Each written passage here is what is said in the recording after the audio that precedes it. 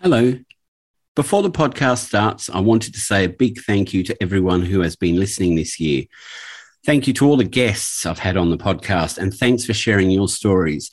It means a lot. We've covered so many topics this year: anorexia, alcohol, youth suicide. There's just too many to mention, but thank you so much to all those guests who have come on, and thank you to everyone who's listened. It's been really good to progress this year and have such a big audience, and to really enjoy bringing you some great guests, great podcasts. And thank you to everybody who sent emails and messages and following me on Instagram. When we share our stories, we help each other learn, and that's a great thing. So every time I do a podcast, I'm hoping that there's something that you take away from that makes you feel a little bit better about yourself or a different way of thinking. Please remember to subscribe to the podcast and tell your friends how good it is. You can contact me through the website, lifechangesyou.com.au, or at Instagram on life_changesyou_podcast. And on Instagram, you'll get daily updates that are positive. Lots of people are following on there, over 100,000. So now I'm taking a break now until January 23rd, when a new year of amazing guests will start. There are so many good podcasts coming in January. There's one about a cult that was around in Australia about 20 years ago. There's also the Child Resource Coalition, which helps track down predators and saves children. So that's a really important one to listen to. Also, Chad's coming back and Gareth is coming back. And there's Soul Healers coming back. There's a lot of people who have been on this year who you've really liked, and they're all coming back early next year. So anyway, until I come back on the 23rd with a new year of podcasts, take care of each other and yourselves. Enjoy the time away. I might play some repeats over the holiday period, so keep an eye out. Otherwise, I'll see you back on January 23rd. So now, enjoy the next podcast. This is the last one for this year, and it's with Isaac, who has been quite a fan favourite. Hello and welcome to Life Changes You. My name's Daniel. I hope you've had a great week. Lots of things happening around the world, and lots of things happening on the podcast. Lots of people following, lots of people enjoying it. If you have enjoyed the podcast, please tell your friends about it. Please subscribe. Leave me a review. That would be fantastic. I don't know where you're listening. If you're listening on Apple, leave a review. If you're listening on Google, a review. If you're listening on Spotify, a review. Wherever you're listening, because we're everywhere at the moment. Look, we had Isaac Lee here quite a while ago. I think it's about 4 or 5 weeks ago. And we spoke about narcissistic personality disorder. And today he's back. And today we're going to talk about borderline personality disorder. And so welcome, Isaac Lee. Isaac, not Isaac Lee, just Isaac. Yeah, well, you can call me Isaac Lee if you want to. I don't mind. That's right, yep. So you've been keeping well? Yeah, I've been keeping well. So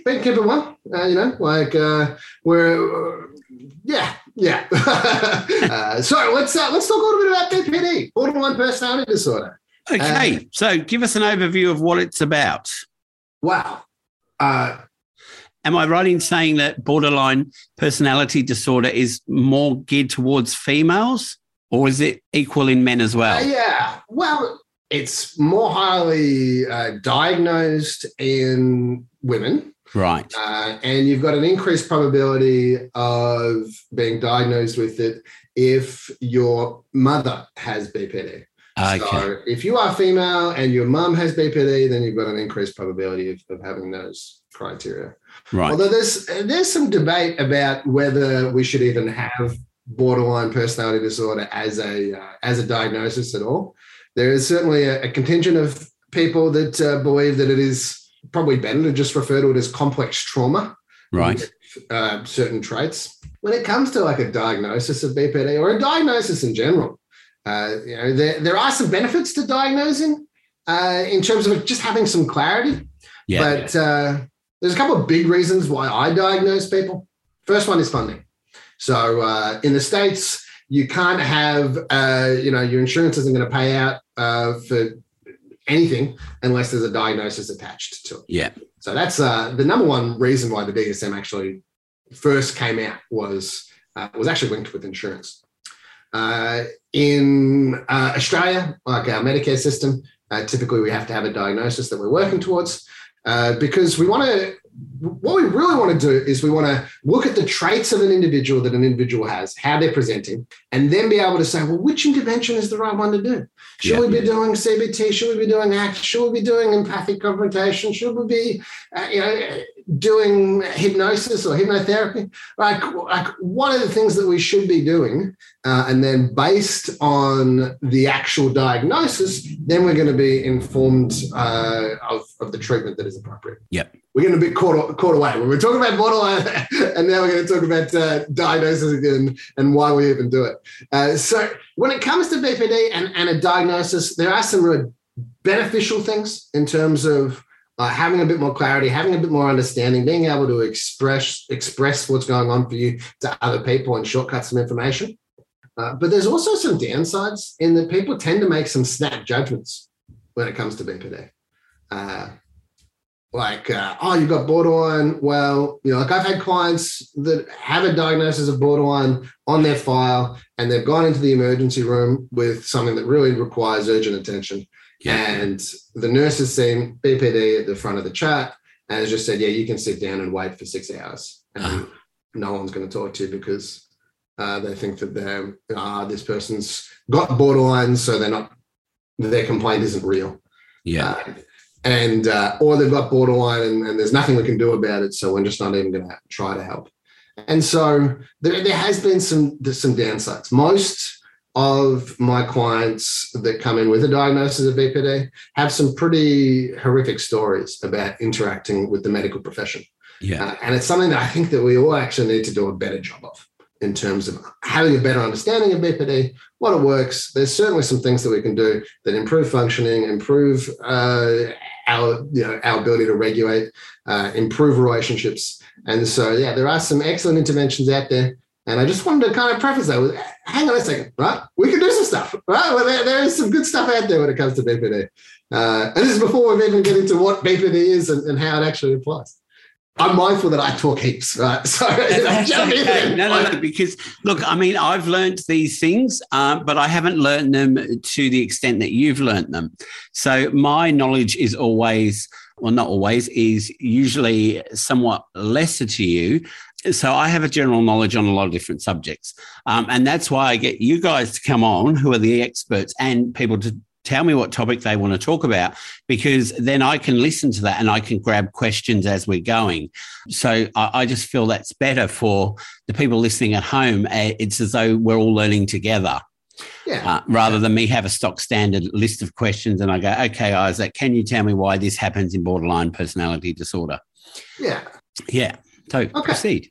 Cool. All right. Let's break down the different criteria. Okay. So a pervasive pattern of instability of interpersonal relationships, self-image and affect, and marked impulsivity beginning by early adulthood and present in a variety of contexts, as indicated by 5 or more of the following 9. So there are 9 different criteria. If we tick off 5 of them, then you might meet the criteria for a diagnosis of BPD.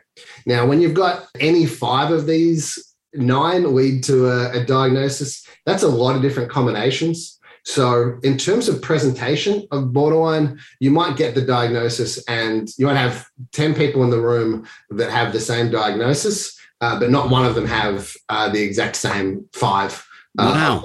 I didn't realize that. So there's 5 traits out of the 10 traits, did you say? 5 out of 9. 5 out of 9. So, and if you had 10 people in a room, they could all have different parts of those traits and none of them display the same way.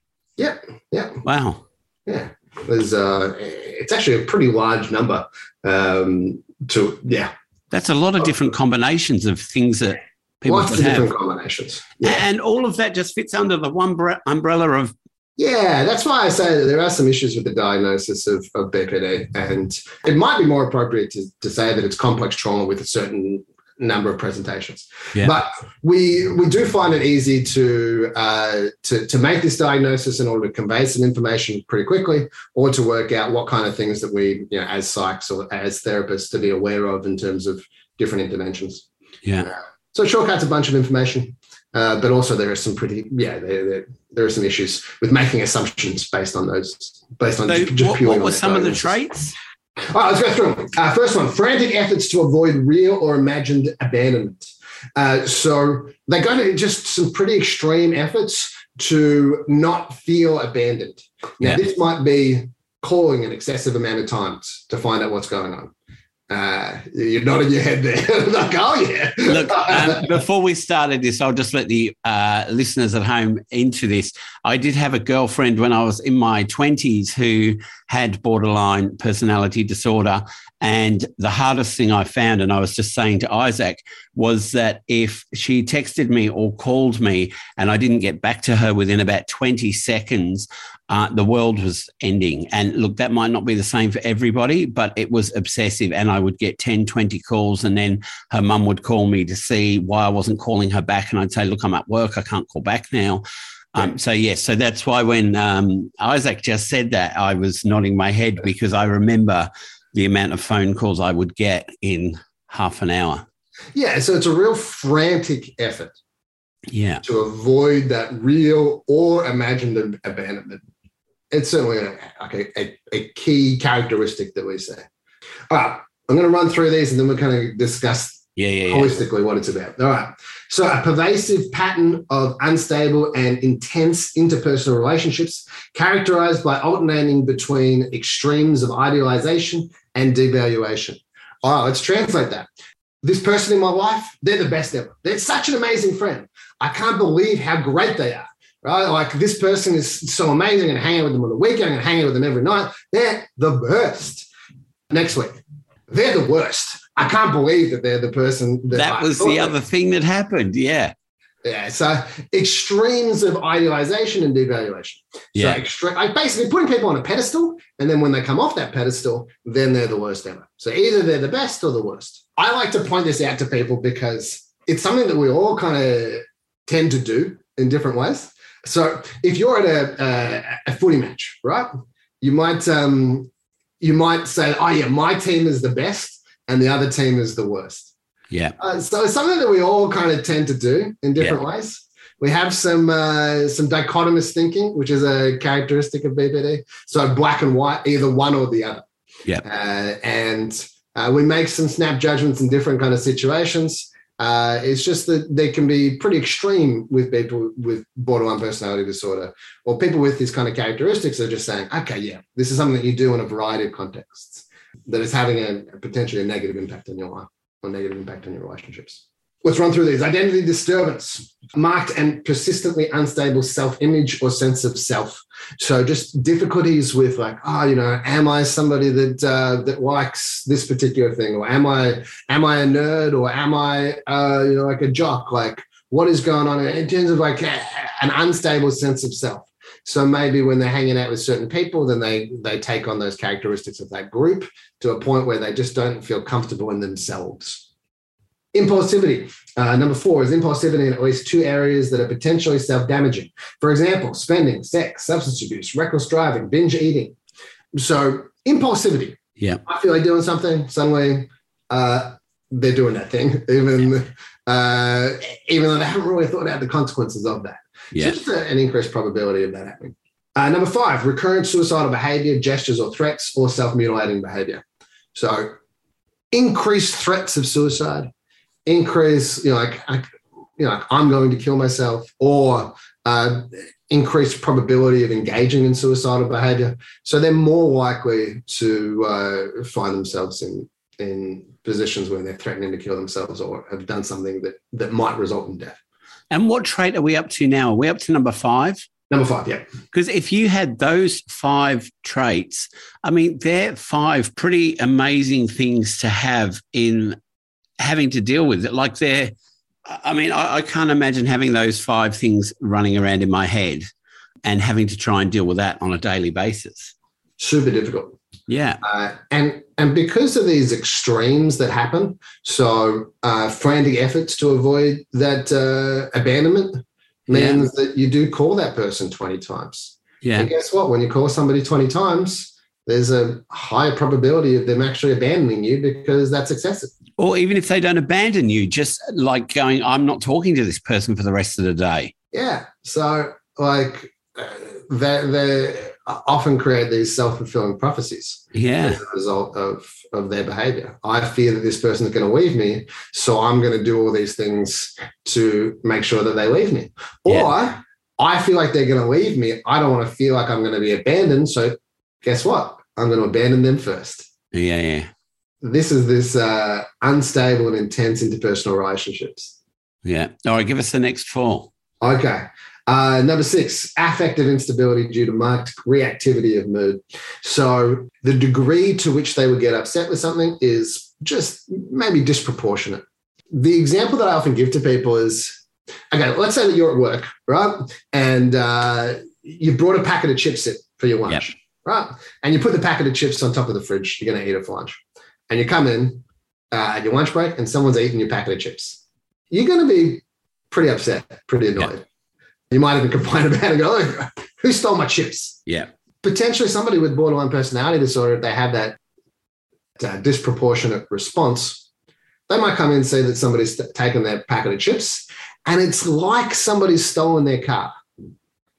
Right? So the intensity of that, like you've caused this massive disturbance to my life. You've taken thousands of dollars from me. Now I can't do the things that I want to do. How am I going to get home? This is a real problem. I need to solve this problem because it's going to really negatively impact my life. And so I'm going to now go to every single desk and find out who stole my chips. Yeah.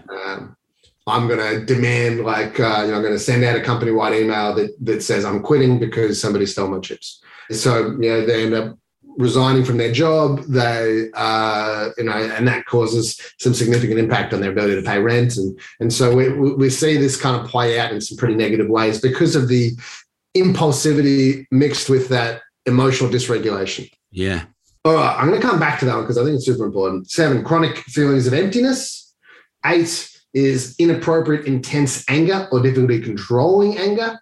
You're going to mix that with the affective instability and the intense interpersonal relationships. You can see how that can be an interesting cocktail.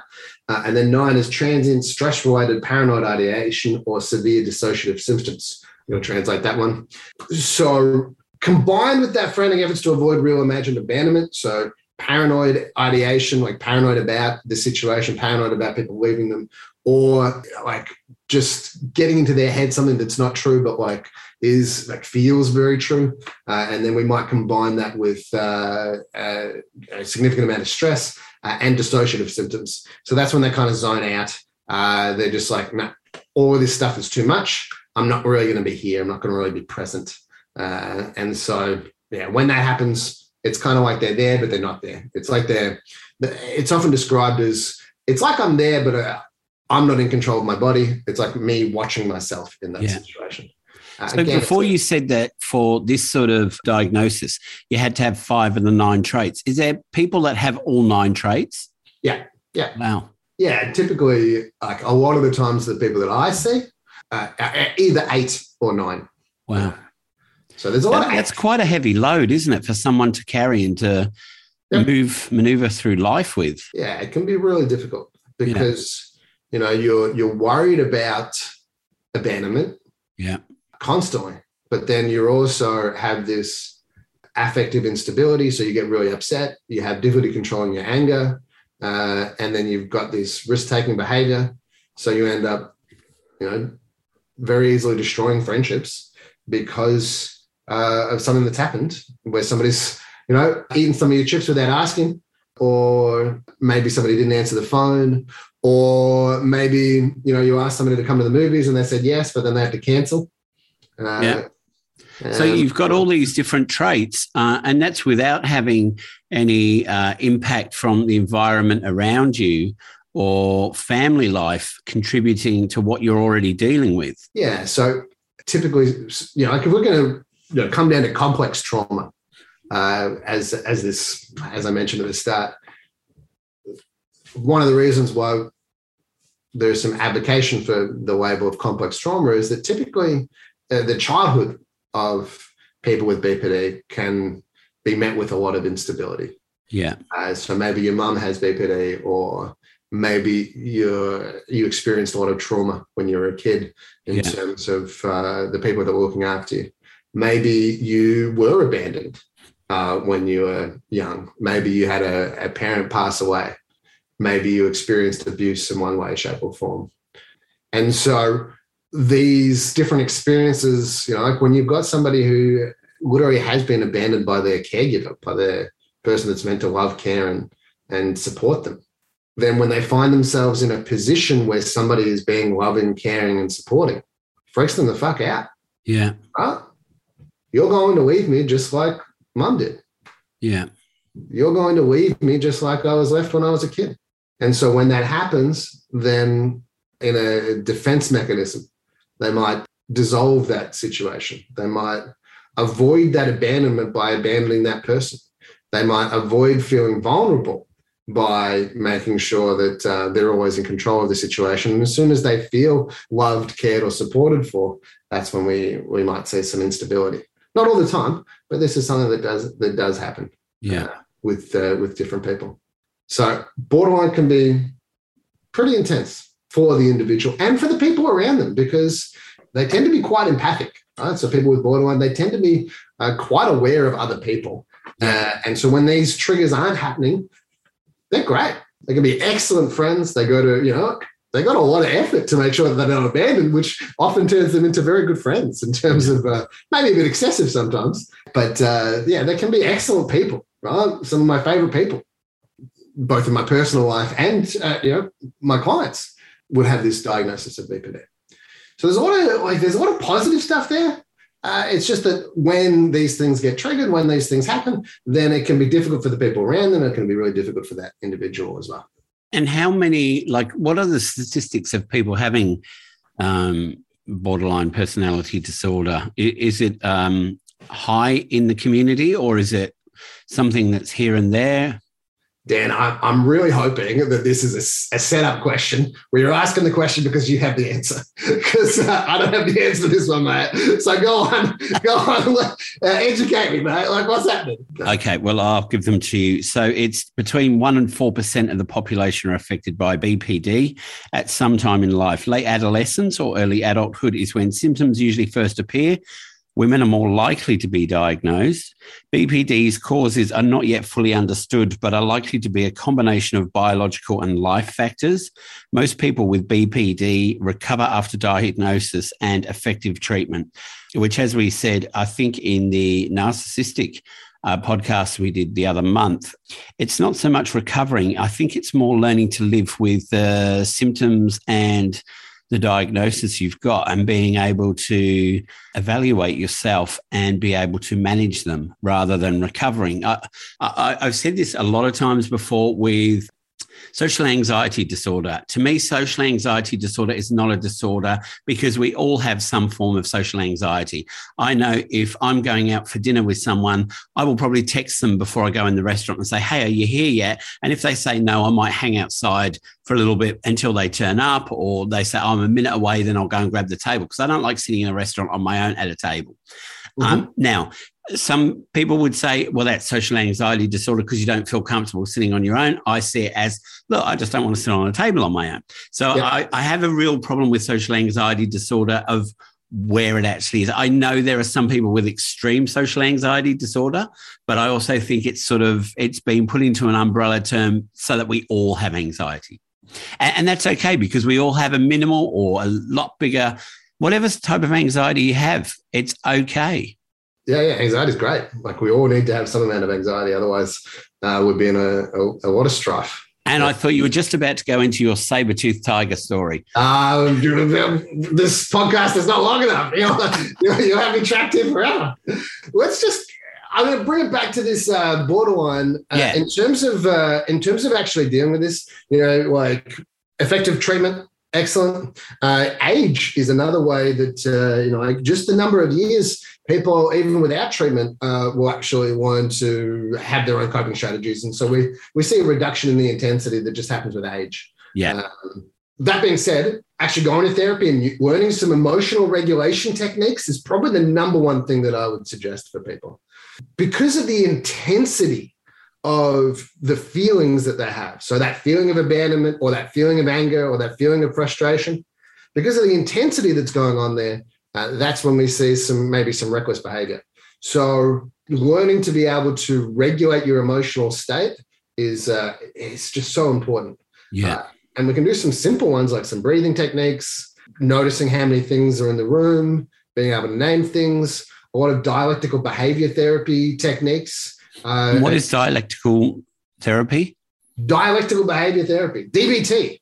It is a wave of cognitive behavior therapy under that big umbrella. It looks particularly at emotional regulation. And really it was actually designed by Marsha Linehan as a treatment for BPD because she found that a lot of BPD people were actually dropping out of therapy very early.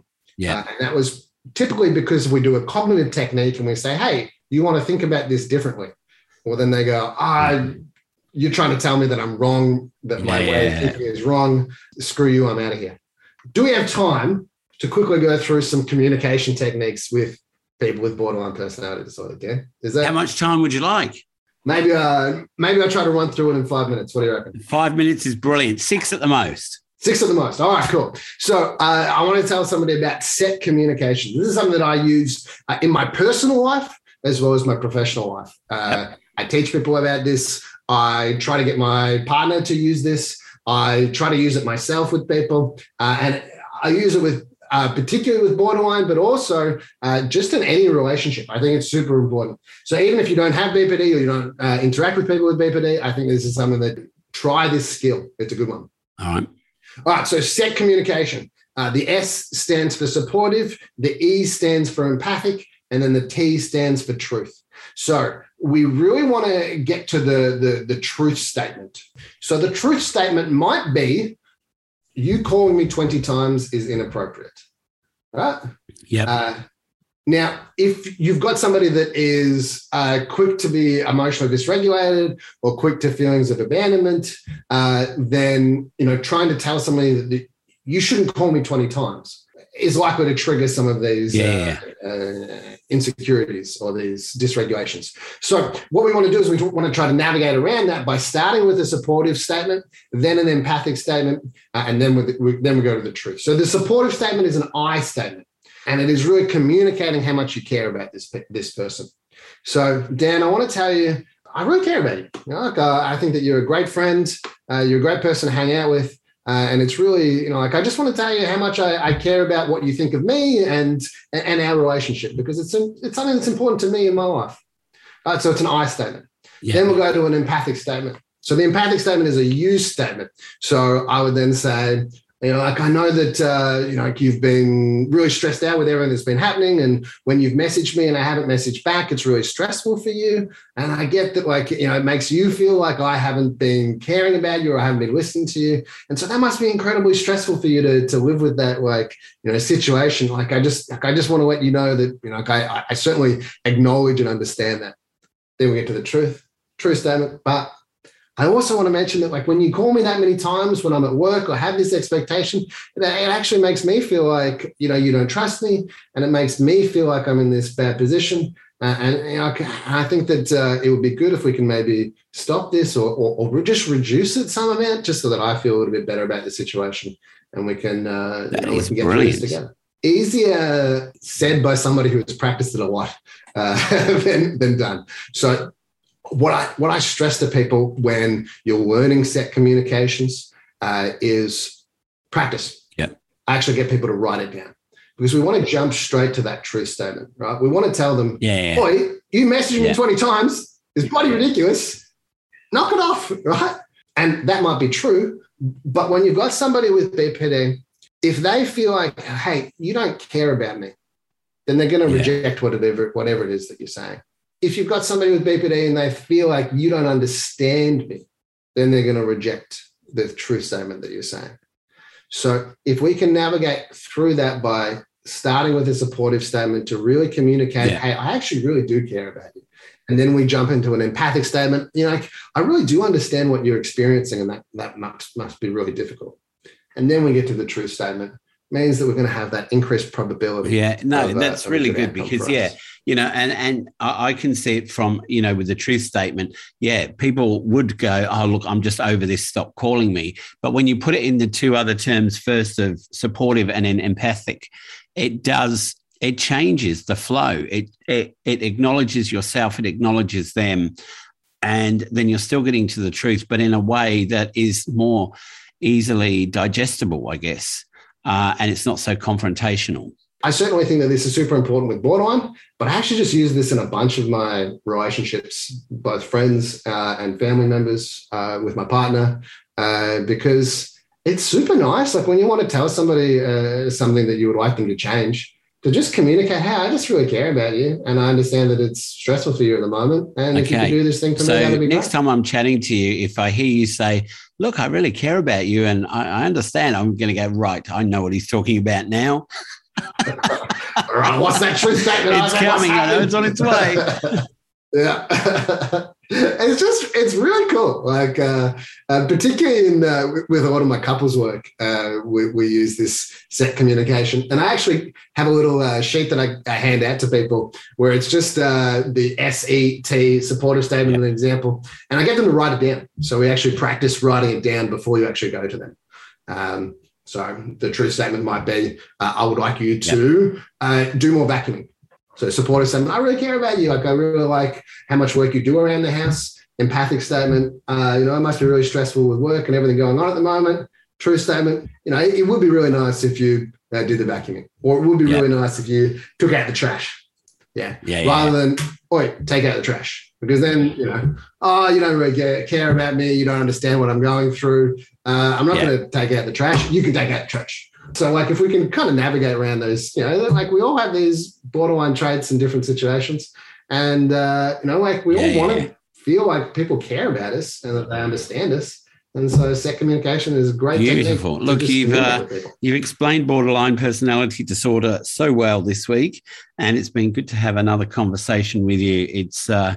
It's great to get some clarity on these things because as I said to you before we started with the last one we did about a month ago, I think these are important because a lot of people in the community have heard of these things, but they don't actually understand what they are or why they're important to understand or what the ramifications are for that person so that we can be more compassionate and more empathetic towards people when we hear, I've got borderline personality disorder or well, I don't know about narcissistic personality disorder. I don't know if you need to be more empathetic towards people there, whether you need to, refer them on to someone. But it's good for everybody to understand that these mental health issues are not easy for the person, but with a little bit of empathy from us, it can make a huge difference to them.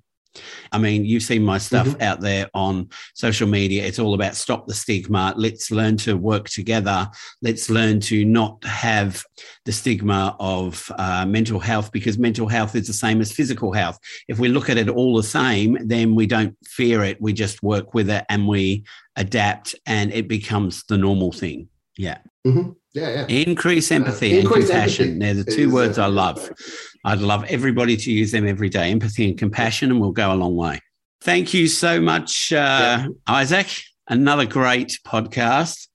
I don't know what we'll come up with next time, but you always come up with some good ideas and things that I'm interested in. No, thanks for having me. It's something that I'm really passionate about. Borderline personality disorder and just personality disorders in general, and helping people obviously. But I want to say thank you to you for having me on the podcast and giving me the opportunity to share this information with people. And I also want to say thank you to the listeners because this is something that I think it's just super important for the world to have more information about. And so, we've got these people listening to this podcast, wanting to know more information about it, wanting to know better ways to help people around them or better ways that they can interact with other people. And it just shows people caring about these things and trying to make the world a better place. And that's awesome. So thanks very much for listening. That's brilliant, trying to make Isaac. The world a better place. I think the more people that listen, and I think I think the conversations I try and have with people, I don't like to have it in a clinical sort of setting or is it vocabulary? I like to have it more normalized as possible so more people can understand it, more people can take something from it. And I think with you always put it in a way that is easily absorbed because it's funny, it's informative. And you're the sort of people I like having on here because you make it easy for everybody to understand. I think what I was going to start with, which I forgot, was I think up until I'd say the last 10, 20 years ago, psychology, psychiatry, counselling was all seen to be sort of cloaked and you didn't learn much about it unless you read a self-help book. You might have a bit in it unless you bought a psychology book. What I want from this is that everybody gets the information, everybody understands it, and then it becomes normal. Great to have you on again. We will catch up again, I guess, in another few months, and we'll look at some new topics then. Sounds good. See you soon. Well, that was another episode of Life Changes You. If you want to contact us, we're available on Facebook, Twitter and Instagram. And we also have a website, lifechangesyou.com.au. So until next time, take care of each other and thanks for listening.